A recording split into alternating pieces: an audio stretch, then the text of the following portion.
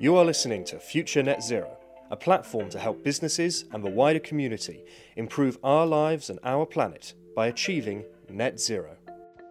In this podcast, Future Net Zero editor Johnny Bairstow speaks with Andreas Atkins, electric vehicle product and business development manager at Centrica Business Solutions, as they discuss why you need to start thinking about electric vehicle adoption, not just for your net zero targets, but also for your bottom line.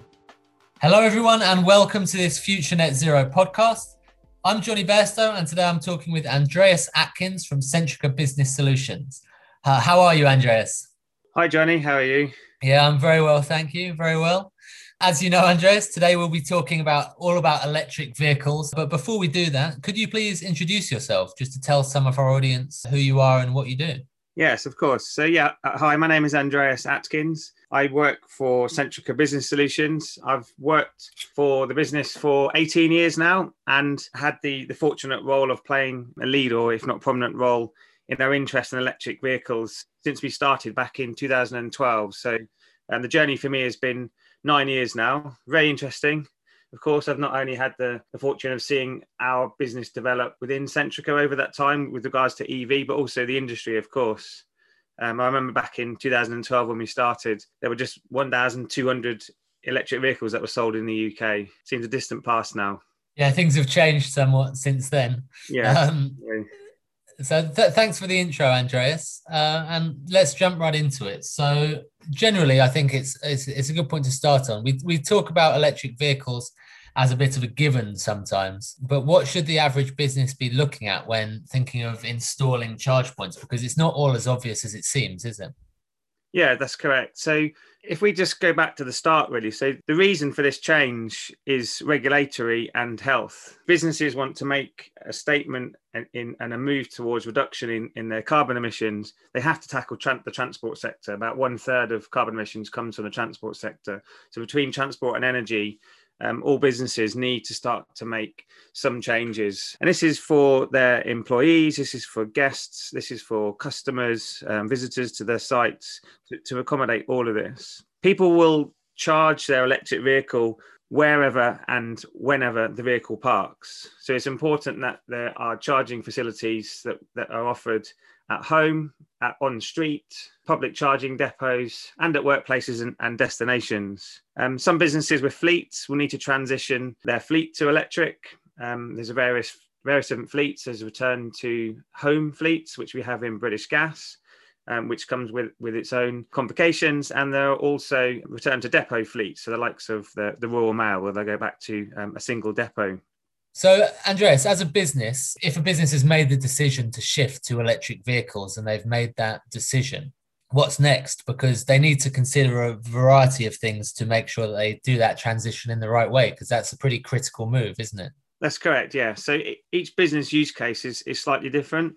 So it does take a more consultative approach to understand the best solution for your business. The way I look at it, there's 4 main concepts to understand that will help with that direction.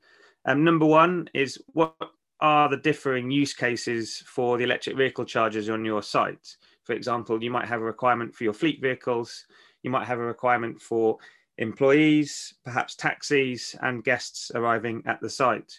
And what's important here is the average stage duration of each of those vehicles, because that informs the charger type that's required. What I mean by this is that if you have an employee that's going to be parked all day, 8-9 hours at the site, that informs a certain type of charger with a lower power requirement, which means there's a lower cost to your energy consumption on site, as opposed to perhaps a fleet, or if you operate in taxis, where they need to refuel and quickly move on again. That's number one.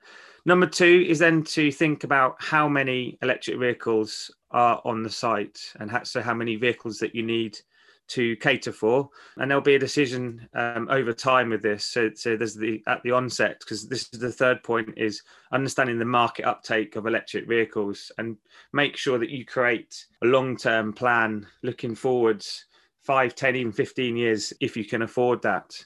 And then ensuring that you are installing the relevant electric vehicle infrastructure, charging infrastructure on site to accommodate the number of vehicles and the types of vehicles, as we discussed before, that will be arriving at the site.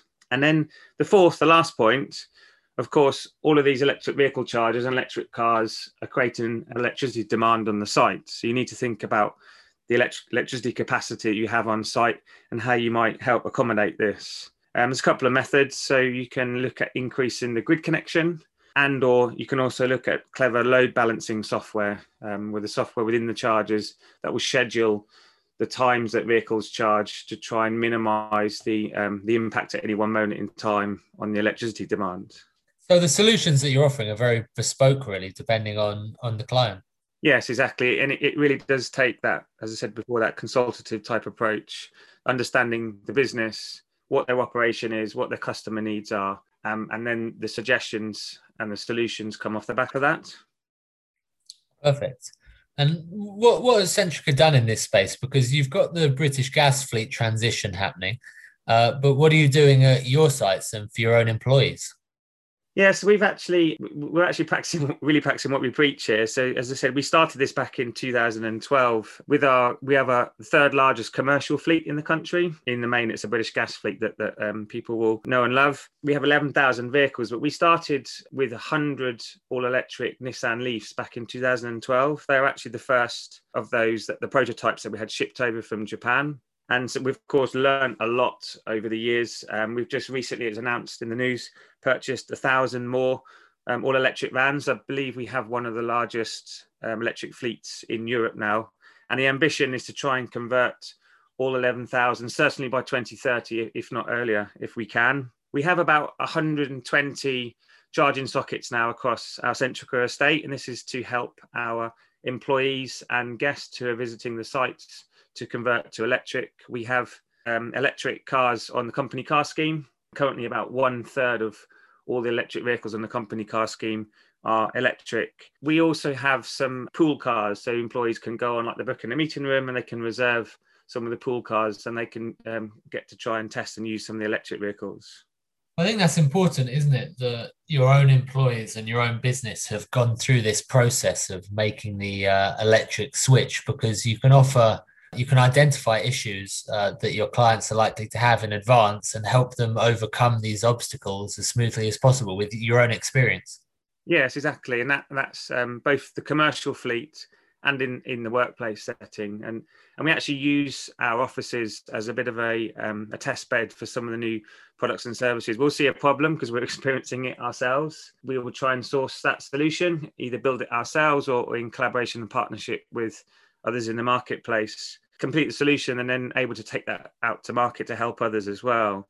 So, for example, some of the load balancing that we've tested at our Windsor site, where we're able to actually over-install chargers according to the spare capacity we have, but that's managed by software that never lets all of the chargers go above the spare headroom that we have. So we have 40 charging sockets at the Windsor office now. Back in 2017, we had 2. So that's just an example of, if you build it, they really will come. Yeah, that's amazing growth in that time frame. Yeah. And so you mentioned that you've got the third largest commercial fleet, was it, in the country? Correct, yes. Some of our audience might be thinking, this is great.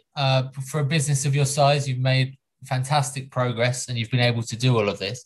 But what about smaller or medium-sized businesses that might not have the money or time necessarily to undergo a transformation like this? What do they do? Yeah, so there is help out there, and not everyone has to do this as quickly as we do. It can be baby steps, but I think it's important that all businesses really do start to think about this if we're truly going to achieve carbon zero here in the UK. So, for example, there's options for businesses to wrap the cost of the charging infrastructure up into the cost of the vehicle. So this is true for both fleets, if you're running a commercial fleet operation, also things like company car schemes and the like. The leasing companies now are starting to take into account what's the cost of the vehicle, what's the cost of installing a charger, whether it's at your home or at your workplace, wrapping that total cost up together, and it's a simple lease payment. So it removes the upfront cost. There's also options to seek external funding. So there are companies out there that will help fund, whether it's just a traditional lease or loan, or there are businesses out there, and we are doing this ourselves as well, where we're willing to invest in the infrastructure. We will pay for the chargers and install them, and then sell back the usage of those chargers through the electricity that's consumed. So again, there's no upfront cost for the business. They just pay per kilowatt for usage of the electricity for every time they charge their vehicles. And there's also ways that businesses can become what we call semi-public charging locations. So the chargers that they invest in on site, they can open them up for the public, either out of hours all the time or at certain specific times. And they can then monetize those. They can sell the electricity through those chargers to members of the public. They can start to get some return back from that investment that they've made. And also the government has some schemes in place. So OLEV, the Office for Low Emission Vehicles, has a workplace charger grant. There's up to 40 charging sockets on a single site. And you can get a grant that offers up to £350 each socket, up to the 40. And then also businesses can even think about renting out car parking bays on sites. If they have car parks that are not completely utilised, there's options there to rent out the bays, again, for other businesses that are willing to rent those to install electric vehicle chargers for the public use. I think certainly destinations are ideal for this. Pubs, hotels, gyms, even hospitals, actually, and the traditional car parking businesses. Anyone that's got a car park where you've got members of the public that are looking to visit, there's options to monetize that underutilized space and at the same time offer charging infrastructure on the site that will be privately invested in. So there's a few different options out there, Johnny. Yeah, I think that's something that people don't always consider, isn't it? You think of electric vehicles as, okay, we've got to switch to electric vehicles so we can use less petrol and diesel and save the planet that way. But people obviously don't always think of the financial implications of it and how they can use this technology to kind of change their business model and, become more profitable, actually. Yeah, and this comes back to this consultative approach that we spoke about earlier. And you're right, in the right frame and the right type of organisation, it can actually earn money from the investment in the electric vehicle infrastructure. And I've got to ask you the $1 million question, as they say. Do you really think everyone will be driving EVs anytime soon? Because we've got to reach net zero by 2050. So we're going to need to see some pretty widespread shifts and EV adoption across the market, because 30 years isn't that long away to shift the entire real estate of cars across our roads, is it?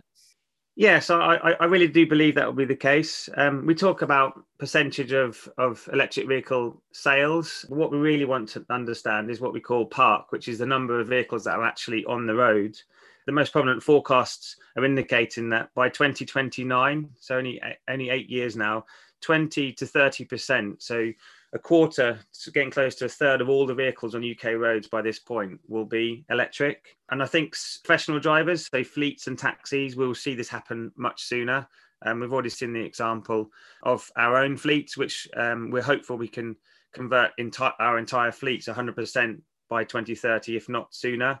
We're seeing more and more taxis on the roads. There are thousands, for example, of the London electric taxis now on the road in London, and buses possibly even sooner than this. So that there are some thoughts that about a half of all the buses will be converted to electric by 2026, so just in 5 years' time. And all of these, of course, are going to have huge impact and positive impact from a carbon perspective on the carbon footprint. And as we get more electric vehicles onto the road, issues such as range anxiety, I imagine, are going to become less and less of an issue, aren't they?